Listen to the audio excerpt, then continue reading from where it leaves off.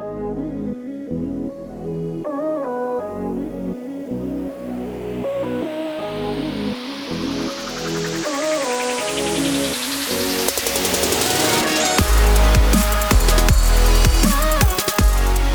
I'm Scott. And I'm Seth.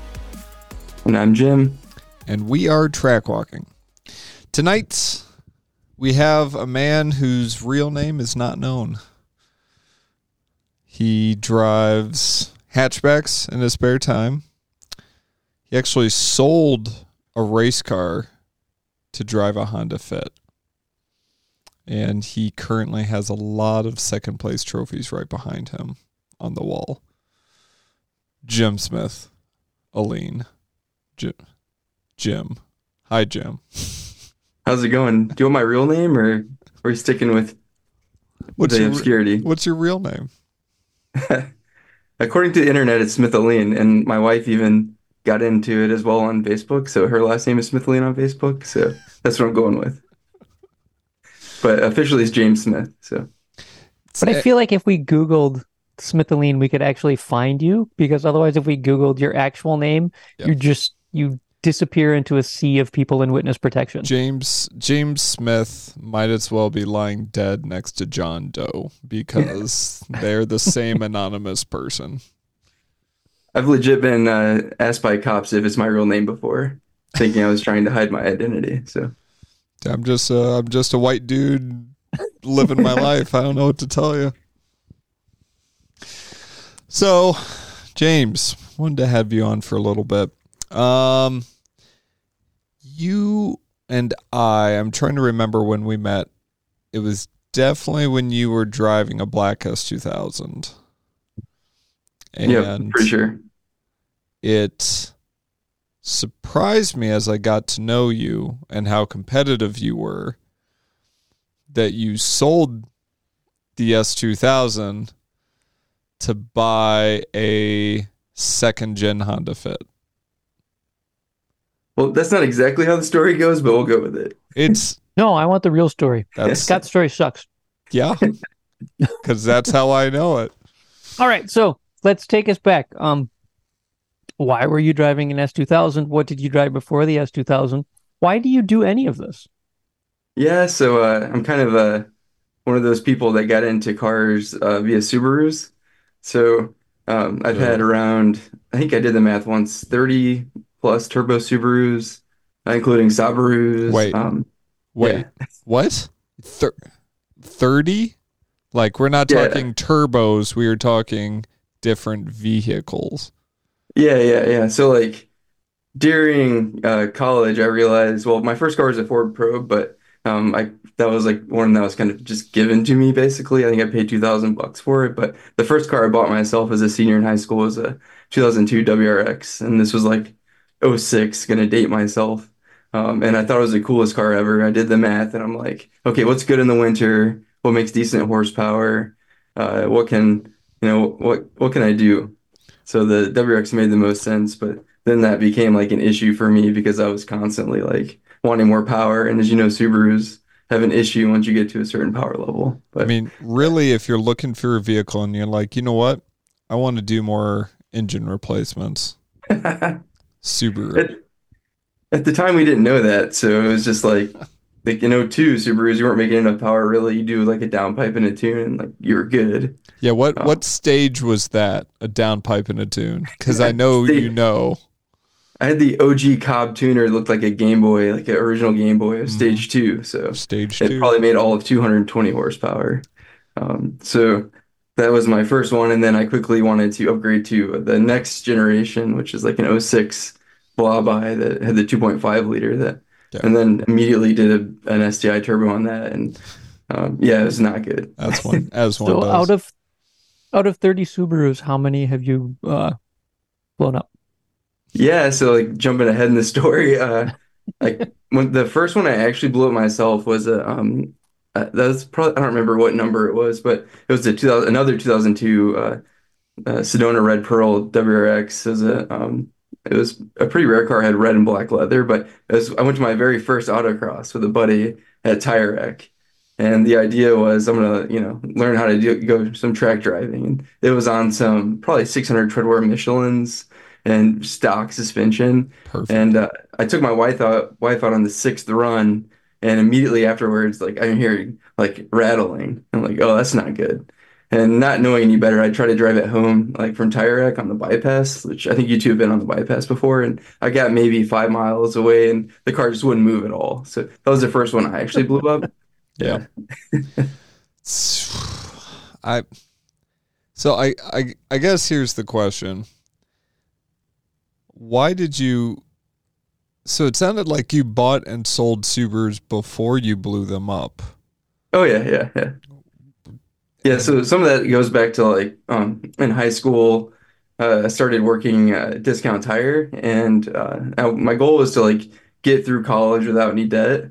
Okay. So what I quickly realized with my car addiction, like I wanted to mod Subarus, but also like not be in crippling debt, which those two things don't always go hand in hand. So what I learned how to do is like buy and sell cars. So I was the guy that like I can't turn down $1,000 car.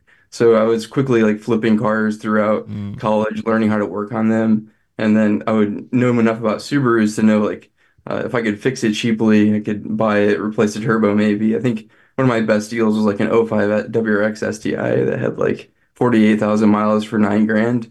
So then I just did some timing on it, drove it a while and sold it for like 15 grand. So like I was constantly doing that just to like, get through school, not have a whole lot of debt, and chase the addiction of going fast. So just yeah. It's pretty You're, entrepreneurial of you. I was gonna say you're the closest we've come to interviewing like a reasonably intelligent Subaru owner. I wouldn't put that on me. Like, but I don't own one now, so Well, we all hopefully we all learn and grow as we get older in life. yeah. And so kind of like what led me to the S2000 was the fact that I did autocross one time in a WRX and it blew up. So it's like, well, I'm not doing that again. So Fair. And so autocross was like your introduction and a buddy just invited you? yeah, a buddy invited me. We had done like there was a drag strip close by to my house, Osceola Dragway, and that's since closed down. But we'd go do that, and all I really knew was that there was some autocrosses randomly at Tire Rack. So I did that one time, Yeah. and I was like, yeah, not again. So, and I didn't really know about track stuff. Like to me, that was unobtainable. Like I think Discount Tire sent me to the Rolex series at Mid Ohio once, and like I was like, oh my gosh, this is amazing. Like how do I do this? Like I'll never get to do this. These are all professionals. And come to find out years later, like, oh, you can do stuff. And yeah. Same. I mean, that's largely why I didn't even look into driving on track for a long time. Was all the drivers I saw were on TV with big partnership deals, at least, from what I know and things like that. Like, I had no idea, like, besides the local, like, really slow go-kart tracks, like, that's not something I can do. So my only exposure was like that, and then the folks that would ride through for like one lap. So sometimes we would get overflow of one lap cars at discount, and I'd see like GTRs and really cool cars that were gonna go do track stuff, and that's just as unobtainable at the time for me. So Joke's on you, not many of those GTRs made it back. Speaking of unreliable track cars. So when did you learn about the one lap? How did that come through to you? Oh, like I said, I was just working at Discount Tire one Saturday, and like you'll see these stickered up cars. I think there was an Impreza 2.5 RS one year. I don't remember this, probably 2009, 2010 come through. And I remember like that car distinctly. I think it was naturally aspirated, and it's like this thing is so cool. And then I learned about it, and then I made it a point to kind of go check out at Tire Rack every once in a while. So like every year you guys come through, I always try to take my kids out there, just go cheer everyone on because it's such a cool event. For sure. It's definitely a bucket list. Yeah. Yeah. It I think you should sometime. I think you'd enjoy it. Yeah, the I'm trying to think on the one lap. It had to have been 2 years ago or 3 years ago, and last year actually, all the Subarus I remember have a bad time. It was the Subaru last year. Seth will remember this because he's the one who wrote me into it. Yeah, it was my fault. Subaru, it was a Hawkeye. No, not a Hawkeye. Yeah, Hawkeye WRX wagon, but with like all the go fast bits. And I just remember the underside of the car. That's Oh no. yes, I'm intimately familiar. Yeah, and how they have the wastegate and the blow off valve and everything like that, we became very close. I forget, I was in somebody's armpit at one time, but basically what happened, I don't actually remember. They needed some things put back together because something separated and broke and then melted things. Yeah, one of the things broke down there. And when they I don't know, one of the pieces broke, and because of how Subarus are, it was shooting fire through the fender liner against the tire. That was it. And so as soon as you crack any of that stuff, fire just shoots out everywhere and melts everything. And so they got new pieces that kind of fit. I mean, they fit in a technical sense, but I'm not sure you would have assembled them that way. And it seems like a lot of Subarus are put together like that. They're just I don't know, I got a bunch of stuff and the internet said it'll work, so we're going to put it on. And so many tubes and things so many tubes. Yeah, that was at Eagles Canyon that this happened. And so many V-band clamps that had to be oriented just the right way to be able to fit, let alone be able to tighten down and things. But what got canceled? Was that the drag strip event? Yeah. Yep, drag strip got canceled because it rained. It rained at the end of the day. So. That's right. So basically, we had some free time and they were in need, so we there was 6 of us crawling over each other trying to get this Subaru fixed. And joke's on us. They made it to the hotel, but in the morning it wouldn't start because of some relay, something or other. And that was just this year. The previous Subaru I remember was running 5W30 Mobile 1. Their trip ended on the side of the highway when it just knocked itself out of existence. Yep. Anyway, we can talk shit about Subarus as long as we want to. I don't want to talk bad about them. I think they can be done correctly for track if you want to spend the money and get all the proper oiling mods. Right.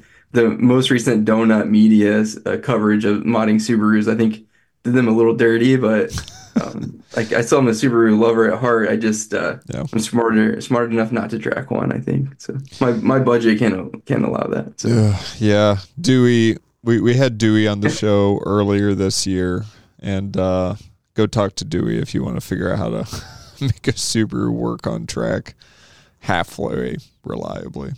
Right. So why the S2? No.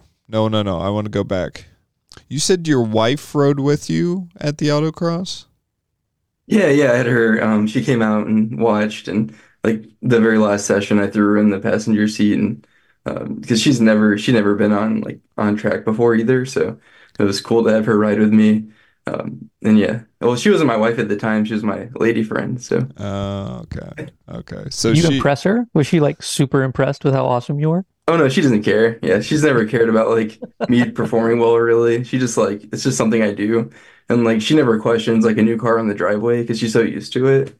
So that was part of the deal of us getting married. So we've been together since we were in high school. I think I was 15, she was 16. So she knows the deal. Boy, she's seen the whole aging process for you. Yeah, all the gray hairs coming in. So yeah, I guess when you've been buying and selling as many cars as you have, it's just pretty normal. Yeah, I wish it was cool and I bought them specifically to go racing in different classes, but it's more of just getting a deal, driving it for a while, and then moving on to the next one, really. So. Do you still do that? Yeah, I think I'm gonna pick up another one in a couple of days because I had some recent plumbing issues and I want to build up a budget again for next year. So that's kind of how it works. Like I'll get on hard times, quote unquote, and then need to flip something. So I have one lined up. We'll see if it works out. Subaru? Uh, this is it's probably a horrible decision, but it's a turbo diesel Audi, Q7. So, Oh, yeah. So that's like what? oh. No, I'm just like Germans are there's very different. yeah, there's certain cars that I just kind of giggle about when people are like, "No, no, this will be fine." And I'm like, "Maybe." Oh yeah, like that's how I got my trailer as well. Like I bought a BMW X3 that needed a transmission allegedly, and turns out FCP Euro sells these like little plastic gears for the transfer case for like $100, and that's all it was. So I was able to like use my trailer budget and go from like an old steel trailer to a nice new aluminum one. But like I sold it as soon as I got that thing ready to sell. And I drove it for a few months to get to a Grid Life event and then sold it. But that's kind of like how it works. Don't want to get stuck long term with a German car, I don't think either. I'm just bashing all the cars. That's okay. Just the ones that deserve it, which is a lot of them. Yeah. Well, you at least the next car you got for the track was one of the better Japanese ones. Maybe not a cheaper one, but a better one. So why the S2000? Yeah, so like at the time I kind of found out about tracking. My buddy built a Subaru for the track and like we went out, I think it was late 2016 to Gingerman on one of the last days and I was hooked immediately. And so my wife was pregnant at the time with our second child, so it probably wasn't the best idea to buy a track car, but I was like I have to get one. So I kind of fell into the S2000 because I was looking at like RX-8s, which would be another horrible reliability decision. I was kind of thinking 350Zs, but there's just my cousin in Tennessee had an S2000 that's been in our family since like I don't know 2011 at the time, and so he was interested in I had a lifted Jeep Cherokee, so we did a little bit of a trade deal where I gave him the Jeep and some cash, and I got the S2000. So it wasn't in the best shape, especially for tracking, but for my budget and what cash I had, it was probably the best car I could have gotten. It's one that really allowed me to develop with the car. And like I probably picked one of the best chassis to learn how to drive on because it was like notoriously one of the hardest chassis I think to learn how to drive with like very limited. There's no traction control on it, and it's probably one of the tougher cars to drive, I think. And when did you say you first got on track? Yeah, so this would be so I got that car in early 2017 and it had some basic ground control coilovers on it and slam. So the first thing I did was raise it up a little bit and get some RPF ones and some Hawk HP pluses with some Bridgestone RE71Rs and like booked a track day. And That's so I went out and did an event with CGI Motorsports at Gingerman on a Monday, mhm. which is shout out to CGI. It's one of the best groups to run with. They still do right seat instruction. And so I did that one day. And then the very next event I signed up for was a Midwest Festival Time Attack in 2017, which is not the smartest thing to do. I don't recommend it. Yeah, we always tell people. I mean, it's hilarious. RPF ones, Bridgestones, crappy coilovers, and Hawk HP Plus. I mean that was the track day package. Oh It yeah. was Happy Meal I'm not number bashing one. Hawk either. Like it's more of like those brakes are not really capable if you actually know what you're doing for track, but I didn't, so it was fine. Um, yeah. So you were kind of getting into tracking right about the same time I was then, because my first time was 20, like at the end of 2016. I think that's right. No, end of 2017. Yeah, so I was at 2017 drinking and watching cars go by, so I'm sure I saw you at some point. Yeah, I was on track and I remember like at the drivers meeting, I think it was Abe was like, if you don't feel you're ready for time trials or time attack, feel free to like step back at any time. I got the ticket secondhand. I didn't know any better. Like my buddies had all been going to Grid Life for years since it pretty much started. And so I was like, I want to drive at a Grid Life event because I think I'd even seen Gears and Gasoline video or something. And I was like, I'm definitely want to drive. And I didn't know any better between like HPD and time attack. And so basically I signed up in the HPDE Plus group, and I remember like they're like, well, just place yourselves where you think your time will be. So I went out in the front of Group B, and the first car in front of me went off and turned 10 on the warm-up lap. So I was like the very front of Group B, and I remember it just distinctly going down the front straight on the first hot lap with my right foot slammed to the floor and just shaking because I was so nervous. And I think I ran my fastest lap that very first lap, and ended up, I don't know, mid-pack in HPDE Plus. I think it was around a 152, which is very funny now because like I went faster than that in my fit this year, both events. Right. But yeah, so like that was just funny. So then I like learned my lesson and didn't come back until I was ready. So what was your CGI experience like that led you to think that I want to go do this other thing? I don't think I even thought like that CGI would lead to grid life. It was more of like Okay. CGI was just my first way to get into tracking, and I was like the typical novice. I was like, I don't need an instructor. Like it's just a waste of my time. I'm gonna be fast out of the bat, and I can say 100% that's not true. Like I would have went off and turned three on the out lap had I not had an instructor there, and he like forced me to stay in fourth gear. Some things that like I learned that day, I still use with my students. I'm like, okay, stay in fourth gear because basically he forced me to stay in fourth till after lunch and just focus on getting the lines and learning. And then by the time lunch ended and I was able to shift gears, I was like one of the faster novices. So, Nice. yeah, it was a good experience. Do you remember who your instructor was? He still instructs at CGI now. I forgot his name. Okay. He went from it was a Trans Am with a solid rear axle and Hoosiers, I think, at the time. So I remember going out in that thing, going around 7 and 8, 9, and the whole rear end kind of like hopping a little bit. It was so cool. That's awesome. But now he has a C6 Z06 or something like that. That's faster. Yeah. So Nice. So when you so there was a decision when you got that ticket for the worst name time attack group name, which was HPDE yeah. Plus, which is now known as Street. Where you get this ticket, you find out what it is, and you decide that you're going to go out at the beginning of 2. It seems like a bold choice to me. Like that seems like I'm just going to go do this, and I'm sure it'll be fine. Oh, it was a bad decision for sure. My backup plan was actually had a buddy co-driving with me. So like worst case was I don't feel comfortable. I'm getting in people's way and I'll just let him drive the car.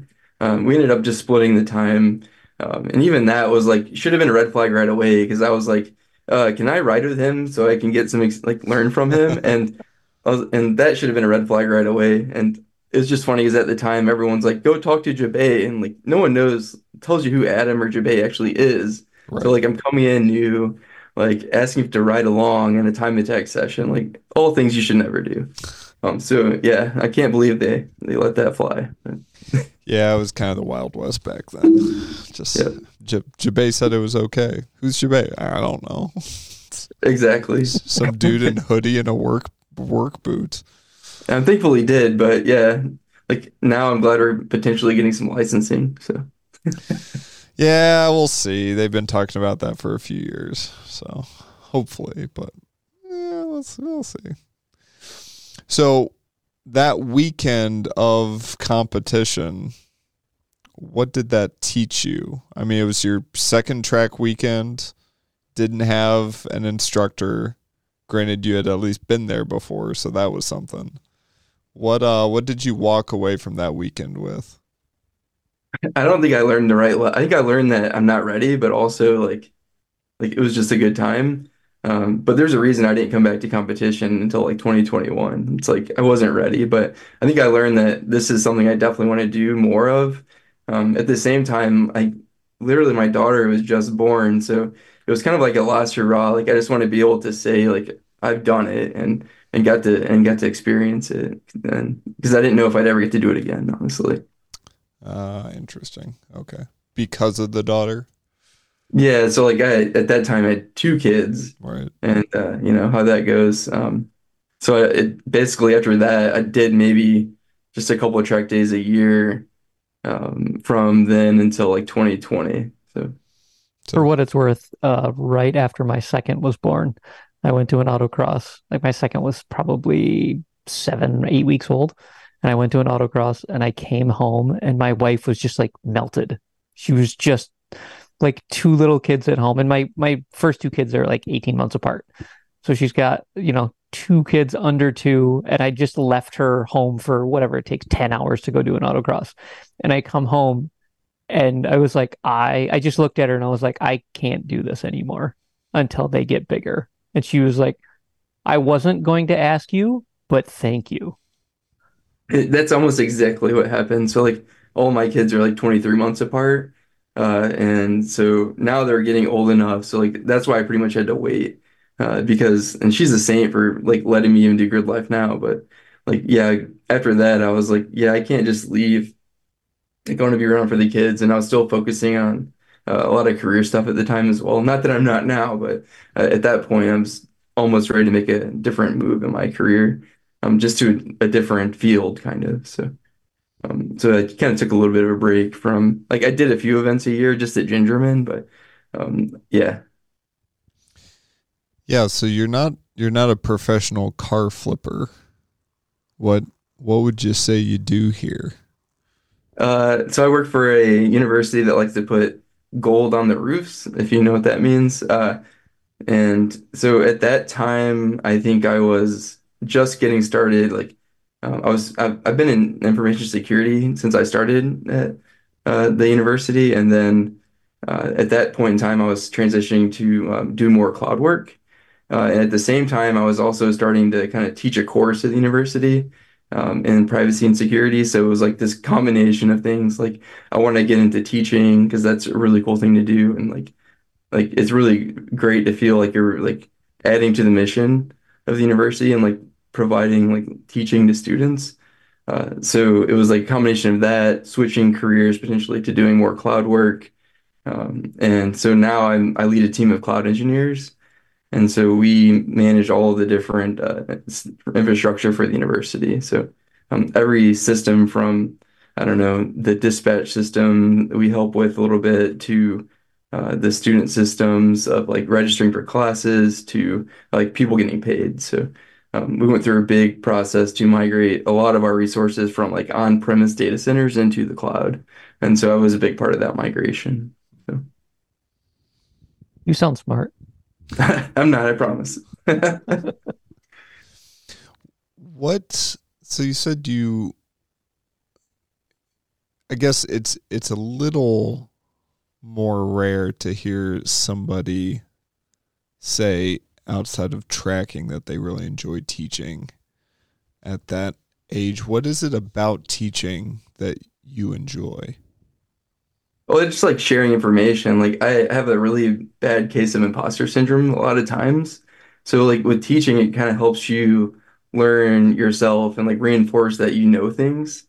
Because I think I was in my 20s the first course I taught, and this university, like I could have never gotten in there like when I graduated from high school. So it's kind of like a double case of like, oh my gosh, do I really belong here? Because like I'm teaching these kids that are definitely smarter than me, at this great university and but I really wanted to be able to provide value to their education. So like going through and when I was doing information security at the university, I learned a lot of lessons. So it's really cool to be able to apply hands-on learning to these students because a lot of cases what they're learning is very theoretical. But the course that I taught, I was able to like provide them real world like use cases. So like let's break onto this website. Let's like have this fake hotel site and let's figure out if we can break into it and see all the people that are currently have hotel rooms. So that's one of the use cases and scenarios I had them do.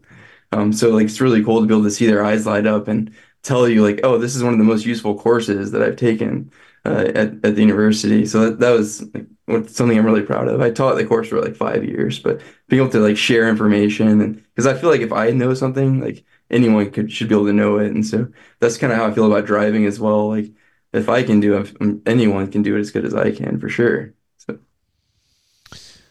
So teaching for you also helps the imposter syndrome and the feeling kind of propping up the ego in a good way.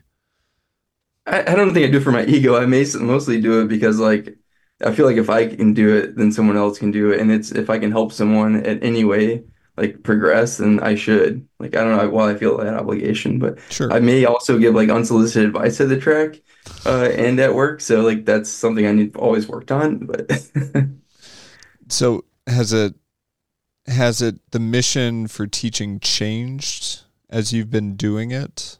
Because you said that you felt like an imposter, especially at the beginning.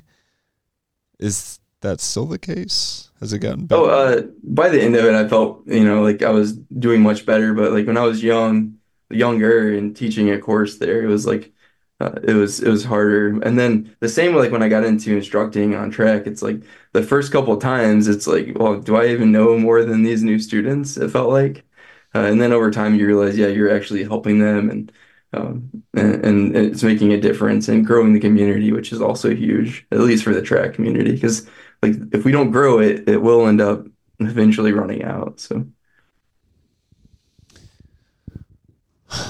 Who did you start? How did you go from doing having little kids at home, doing a couple track events a year to somebody going, "Hey, you should instruct with us." Like, how do you make that transition? yeah, I guess so. Like through 2017 through 2020, I kind of slowly progressed with the S2000. Like I got some nice Fortunato coilovers for it in 2018, and then slowly like did suspension modifications to make it less tail happy. And I kind of grew with the car and like watched my time slowly fall out. I was obsessed with like just improving my time at Gingerman for some whatever reason. Like it makes no sense to my head now, but so at the end of the 2019 season, I was doing a CGI event and between 6 and 7 blew the motor. And so the F20 blew up. And I think it came down to titanium valves that or retainers that wore through, and I never checked the valve lash. I didn't know what I was doing either. And so I took at that point I made the decision to do a K24 in the car. And so I was pulling the motor out and posted on Track Midwest, I think it was, like, where should I go to help me with this K swap? And I think someone responded like ASM is the place to go. And this is before like ASM really blew up, Andy Smedegaard Motorsports. So I went there, I had the K-swap done, but what was really interesting to me is like I had this moment when I picked it up, we rented, it was during COVID, so I think Andy rented the track when I picked up the car, the local like circle track. And I thought I knew what I was doing in driving, and I rode with him. And I realized in that moment, like, I don't know anything and I'm garbage. And like, I really need to just get more seat time. And so I kind of made it a commitment at that point in time to like just drive more and do better. And so that's like really when I decided to do more. Right around that same time, I had a career opportunity to go to Amazon Web Services to work with them, and I kind of made a deal with myself that like if I'm not, I turned that offer down, which is a decent amount of money to be able to focus on driving more. And so then I was kind of committed to driving more and improving myself because I realized how bad I actually was. So and then 2020, I just did as many events as I could, and that led into 2021. But they were all still at Gingerman in 2020 for some reason. So So you turned down a job opportunity to be able to drive more. yeah, well, I'm not gonna say that's the only reason. Like family came in to be a big part of that. Because right now, one of the big benefits of working in higher education is like work-life balance. So I'm afforded the opportunity to, I don't know, if my kids are sick, I can stay home with them or pick them up, but also a pretty flexible schedule and a lot of vacation time. Right. So if you go to work for a very large company, you're just a number pretty much. A number that makes a lot of money, but it's just a number still. So, Yeah, that's all true. um, so So, yeah, that kind of got us and gets me into like when Club TR came out and when I really went crazy. yep. Yeah, and you did that for 1 year? How I did long? one event in 2022, but yeah, so like when those rules came out, I had already bought an HPD ticket for 2021, and then I talked to Adam into letting me just do time attack instead. And like, NCM was the first time I had really not done Gingerman that year, and it was like a wake up call. So like I went to NCM and I was really slow even compared to a lot of folks. I was super sick that weekend for whatever reason. Not that that's my excuse, but I was really slow. And then I came back to Gingerman, put aero on the car, and dropped like 4 seconds off my personal best just from the combination of like having a wing and like doing NCM, like learning a lot. It was like, wow, something just clicked in my head in 2021 for that. I was still really slow, but it got a little bit better, I would say. Yeah, You NCM think 2021 wasn't a great time for me, but do you think driving a bunch of different tracks, because if you bought a ticket and committed to driving more tracks than Gingerman, do you think the addition of more tracks in your quiver of learning things was super helpful, a little bit helpful? Like how would you rate that experience of like putting a bunch of new tracks? Oh, it was like the best thing I had done to like besides doing data analysis, like doing more tracks has helped the most. Especially with NCM, it's such a technical course. Like there's no really good high-speed sweepers like 5 and 16 at NCM at Gingerman. So like I quickly realized like, oh, I'm not comfortable at this speed. Like I don't, and looking back now, like I think I ran like a 228 at NCM, which is really slow. Like I was not too far off that in a fit, but just learning that, okay, there's different types of tracks, different types of corners, and like being able to apply things I learned at NCM at Gingerman actually helped because I think the turn right before Deception, turn 10, I think it is, like really helped me realize I could carry more speed in 5.6 at Gingerman because it's a double apex, like a V corner, and like just being able to apply things I learned at my home track made a difference too. so as you got more experience at different tracks, maybe improved, kind of helped you show yourself that you are improving. How did your instructing change at that same time? Oh, at that point, I still had not instructed. So, like, Oh, I wouldn't think I was even ready to instruct yet. Like, I instructed, like, I learned a lot that first season in 2021 of Club TR. hmm, Like, things like, oh, like, brakes don't last long when you're really pushing the car. And, right. like, case swaps, like, to rattle things apart. And, oh, I'm not as good a driver as I thought I was in some cases. In other cases, like, by the middle of the season, I think I actually improved a lot. Competition like really pushed me to improve, but like all those little things made me more comfortable. And like it was the end of 2021 that I started instructing with Rev Match Racing. So. Gotcha. And so we kind of talked about what instructing did for you personally. Did you find instructing helped your driving? Yeah, I think so. I think being able to explain to students like what to do or how to look at their performance or helps me like analyze my own driving. So I would say 100%. Yeah. Okay. Did you have any sort of instructing mentory person, or did they just be like, hey, go instruct, and you had to make it up on your own? Yeah, I think it was more of like just go instruct. But luckily, I had some background like in teaching for 5 years before like I started instructing. So, um, but yeah, at the same time, like my car was so unreliable that weekend that I was asked to not instruct with Rev Match to start the next season, even though that's right around the time I bought a Fit, and those things kind of align pretty well. Uh, like I think I remember the first session, I had three of my students, my starter had died. They had to push start me to do the lead follow laps. So like my whole crew, like we'll never forget it. We're still all talk on Facebook Messenger, but it's just funny. Like I had all three of my students like push starting me into grid, and so I could do their lead follows. That's pretty funny. So it's kind of two-part question about, but I'll go one part at a time. You said that one of your reactions to encountering something new is I'm garbage at this, terrible, I suck. Why you like to beat yourself up, man? Oh, I don't know. I don't know. People tell me that I don't take like I don't do well with people giving me compliments a lot of times, but I don't know why. It's just how I am because I always feel like in my mind I could have done better, and I know all the things I want to do differently or try better.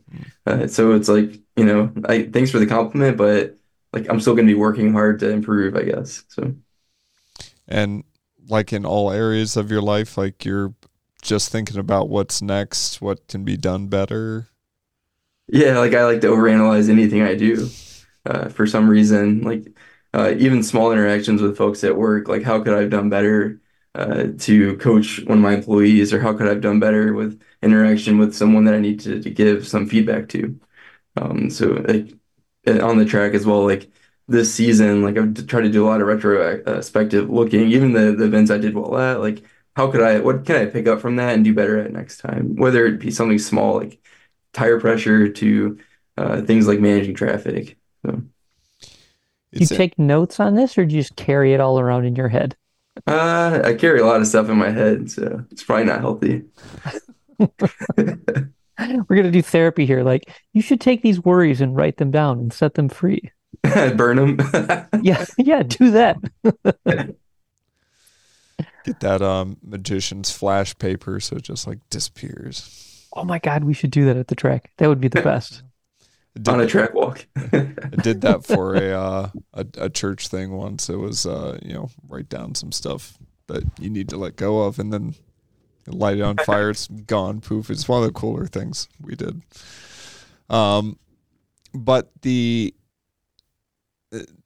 and that's interesting because I hear all the kind of self-critical talk. I mean, even, yeah, I kind of hear, you getting down, looking at what you could have done better, maybe what you were deficient at. And like part of me gets really tired for you, but it sounds like you take all of that that gets turned into motivation for you. Like it turns into fuel and into just going and doing it.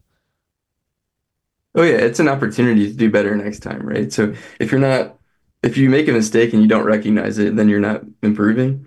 So to me, it's like you have to always be thinking about like what could I have done differently, especially if the outcome wasn't what you wanted, right? So if I didn't do well in an event, like why? What was the reason behind that? I can't blame competition. I can't blame traffic. Like it has to be something like I could have done better. Um, and that's energy and motivation to do better next time. So, I hear like a youthful optimism in that. Is that just me, Seth? Like I hear this strand of, all right, I'm crap at this, but here's what I can change, because the underlying assumption is I can do better. I can improve. This isn't all that I am. There is something more. Like that's for someone like who like on the surface seems rather critical, like seems like you actually think highly of yourself, that you are like you're not perfect, but that you can do better.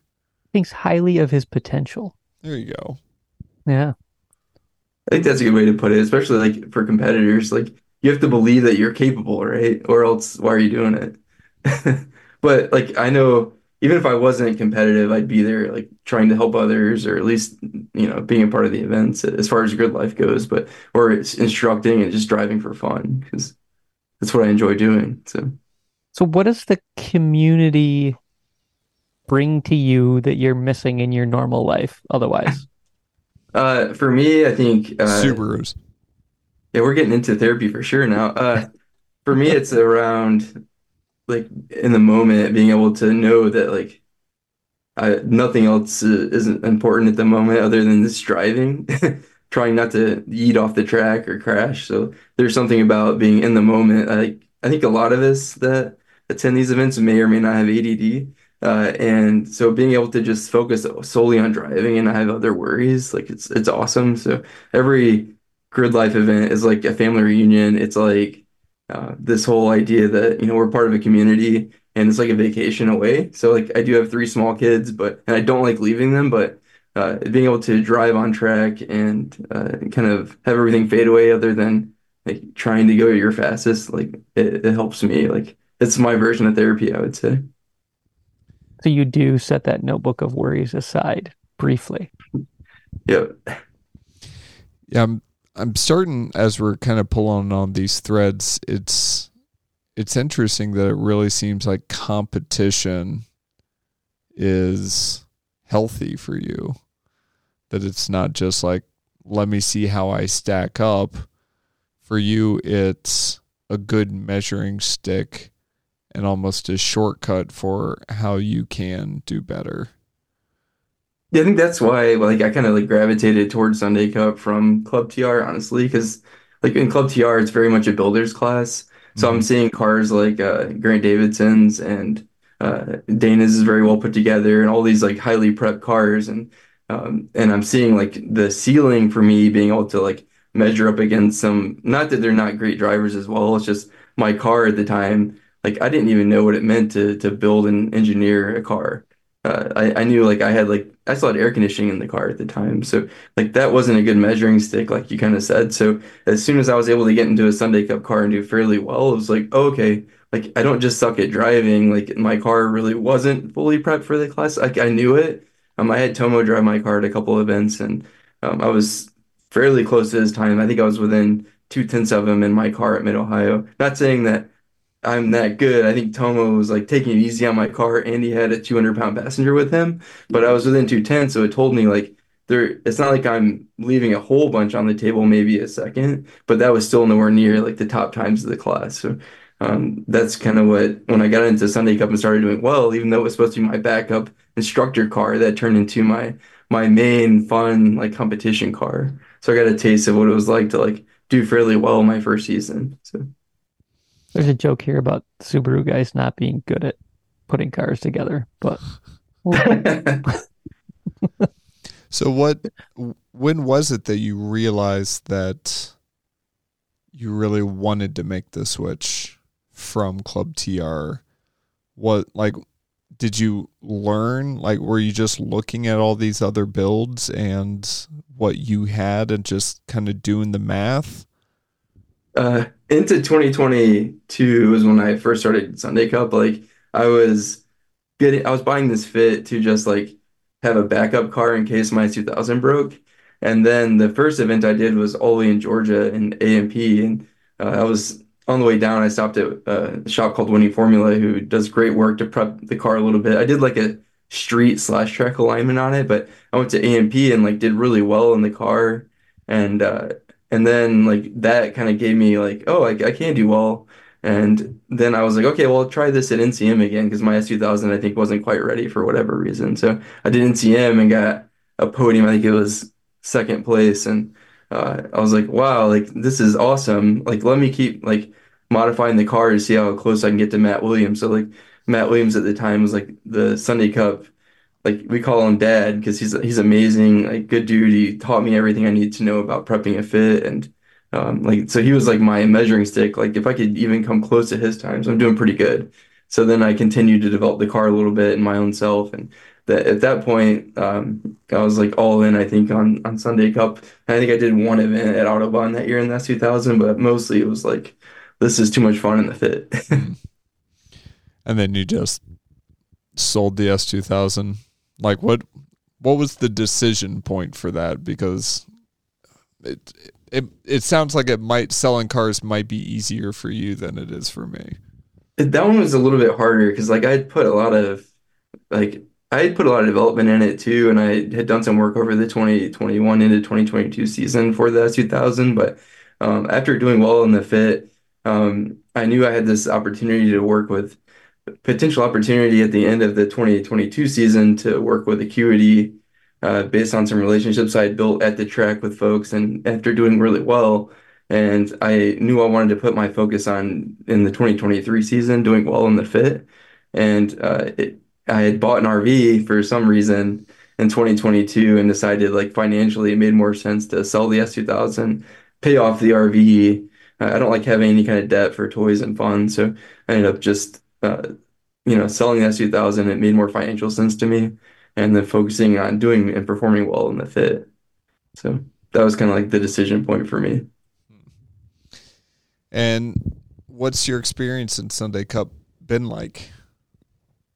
Yeah, so like that's what like I didn't talk about like the community as much. I talked about Matt Williams, but like the Sunday Cup group like immediately welcomed me. Like I was just an outsider that came to one event and did fairly well, and then immediately like they all embraced me, and then I met some new friends at NCM, and like we brought them into the fold, and like the group is just amazing. And then what I quickly realized, like I didn't talk too much about it, but sustainability wise, like I probably have one of the most sustainable programs. Like I'm super fortunate and lucky that like, to be able to do as many events as I can do, and not have to worry about killing the bank either. So Sunday Cup is like, in my mind, the best form of time attack with the best competition for sustainability and being able to continue to do the sport. Because if I look around, a lot of the people that I started with in 2021, like a lot of them aren't around anymore, or kind of had to slow down because of how expensive it is. So.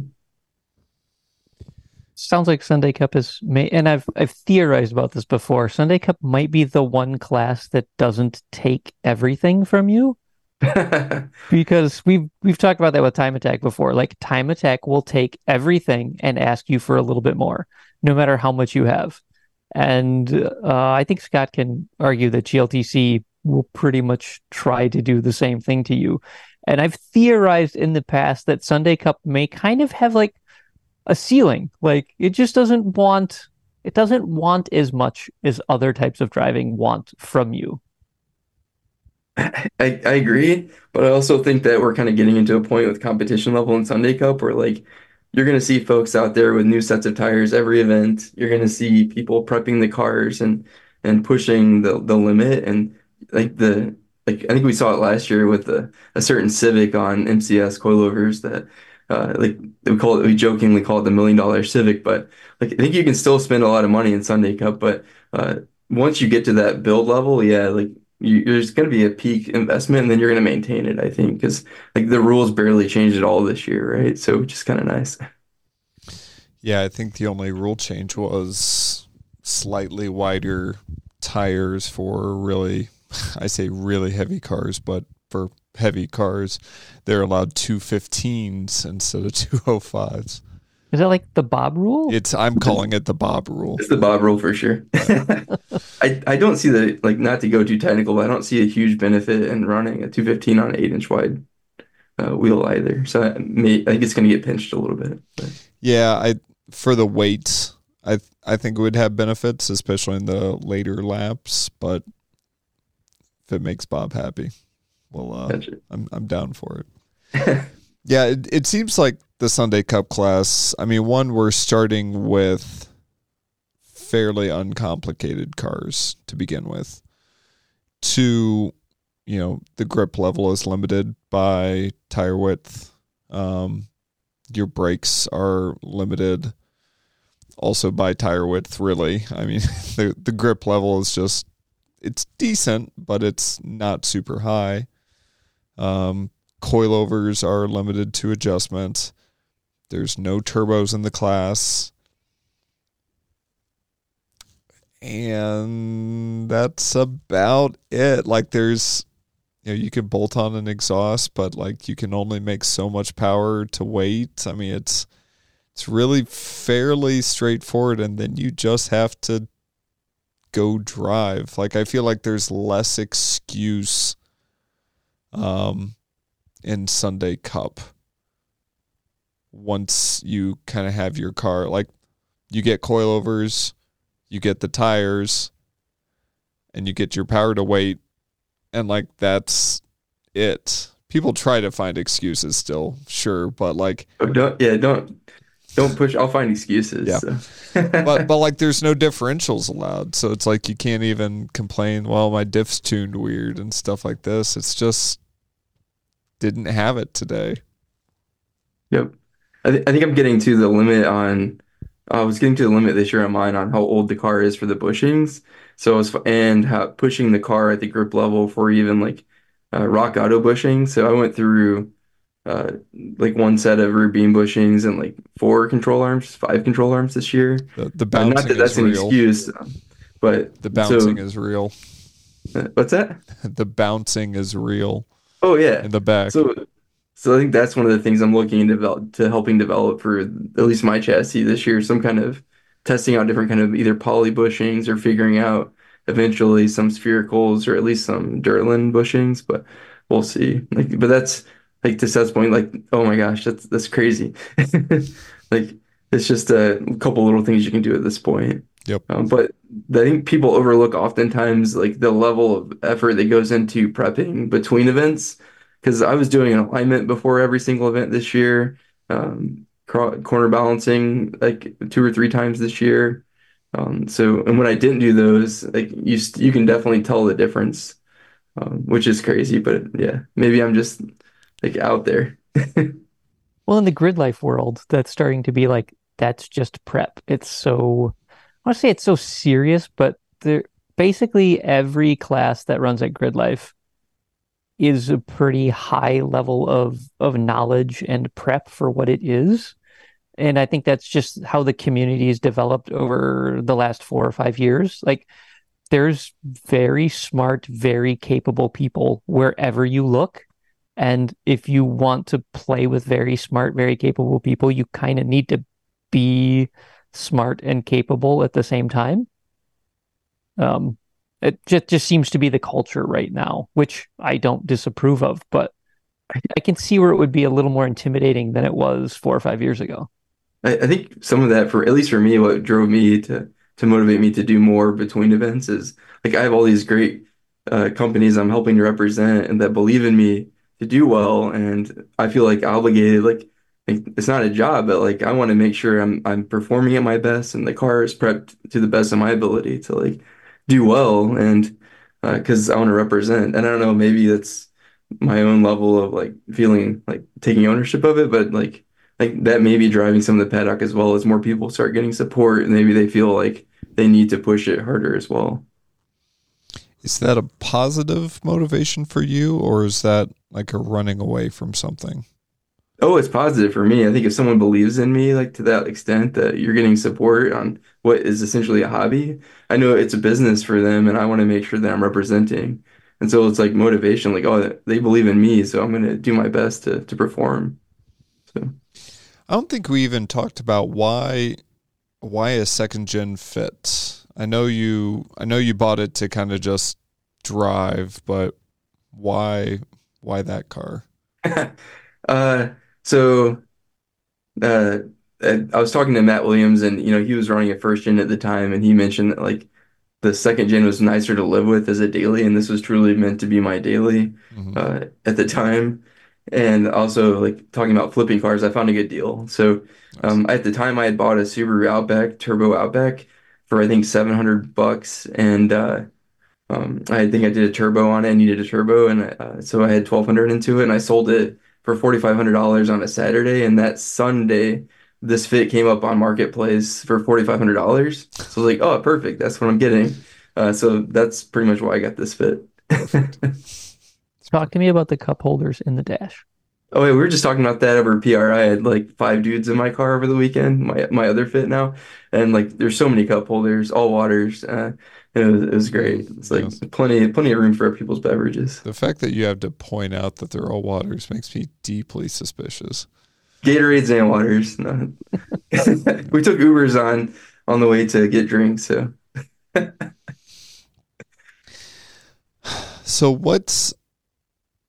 yeah, yeah, this year I know at Lime Rock you were having some bushing problems, and this year was you still performed well. I know not as well as you'd like to. So how are you looking at next year? What are you thinking about changing? All that.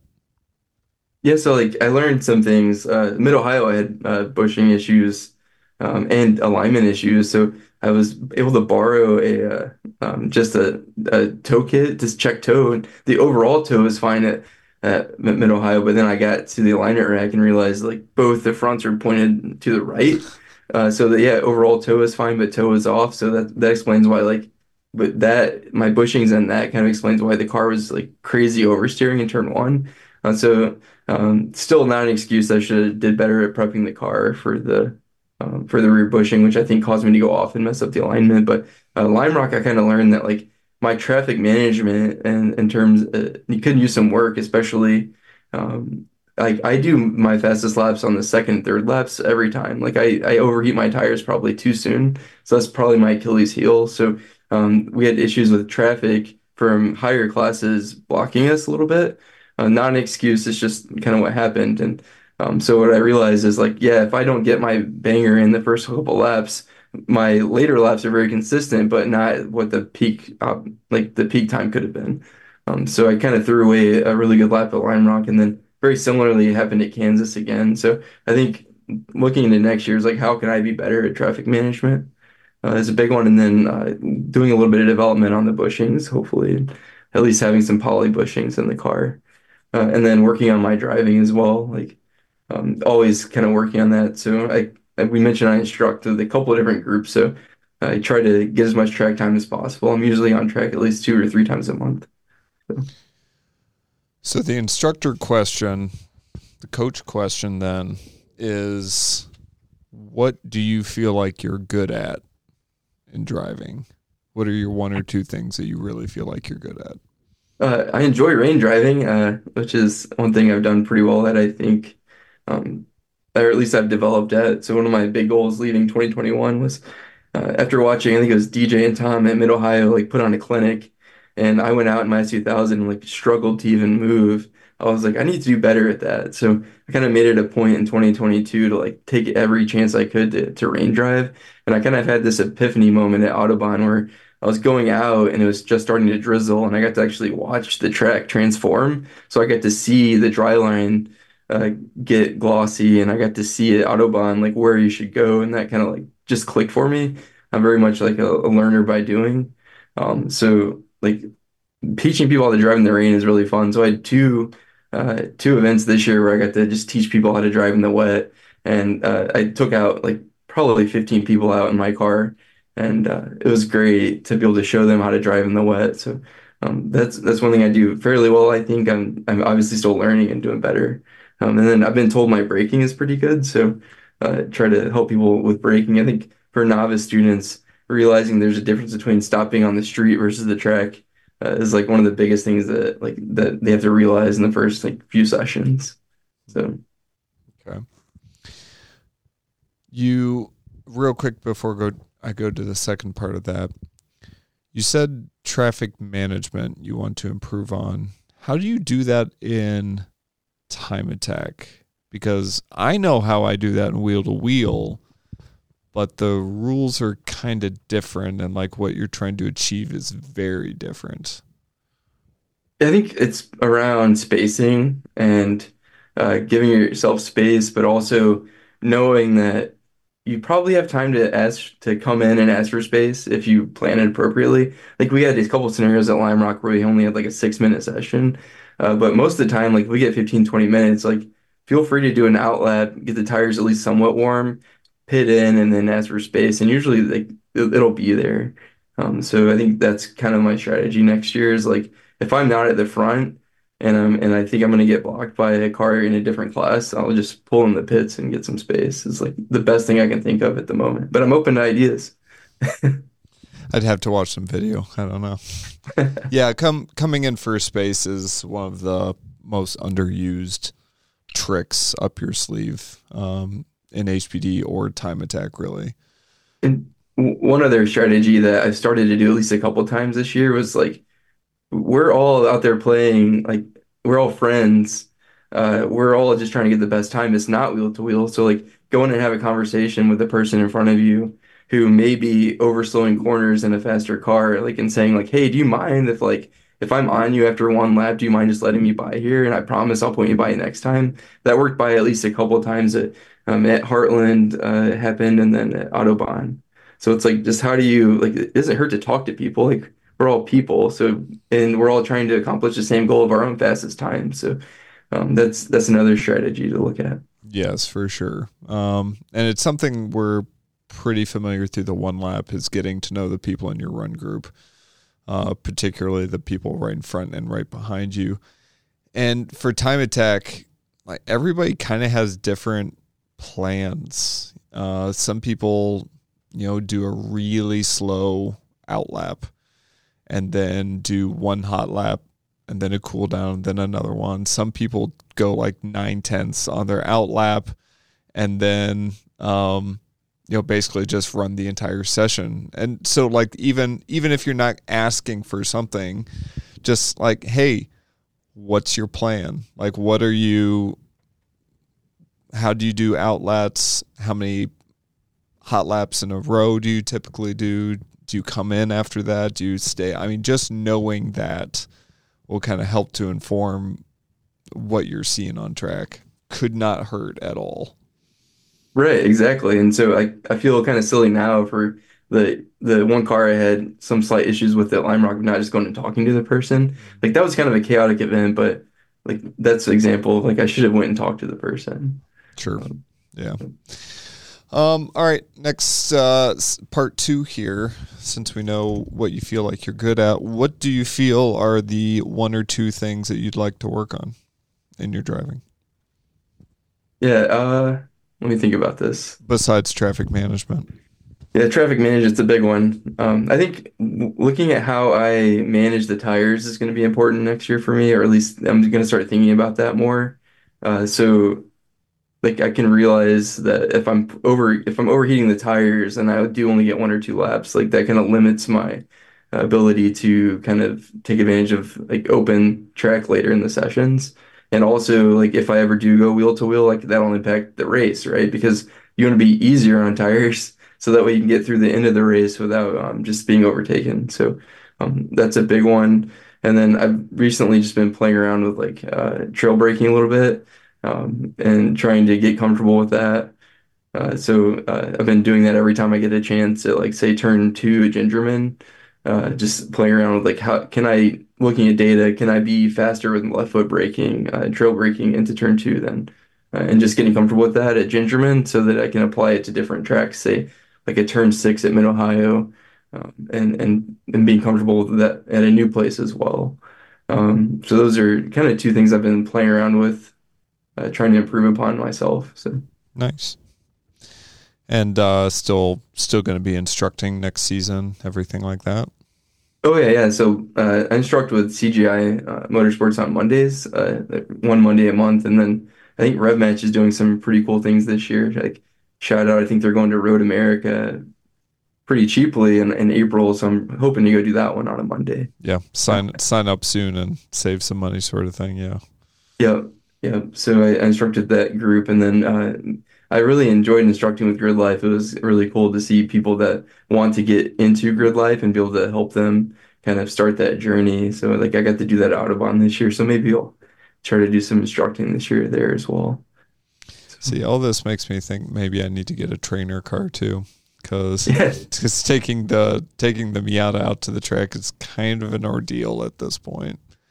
Yeah, like my backup fit or trainer fit or whatever you want to call it, like that thing has like been great. And so I recently got coilovers to match my white car for that one, so I can do more testing this year and really like change my setups. I realized at Kansas that my setup wasn't ideal the whole year, so I'm looking at ways I can like test more frequently, even on days I'm instructing.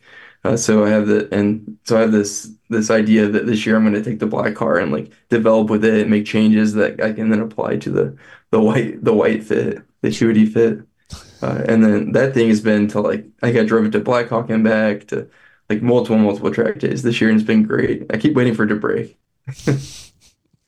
Well, don't curse yourself like that. Well, James, God, I did it again. See, I see it all the time. It's so in the Sunday Cup chat, you're angry face Jim. We determined that you have a healthy, I think it's healthy rivalry with Kyle. Yep. Who named you angry face Jim? But who do you need to thank and say hi to, and links where people can find out and more about you and follow you?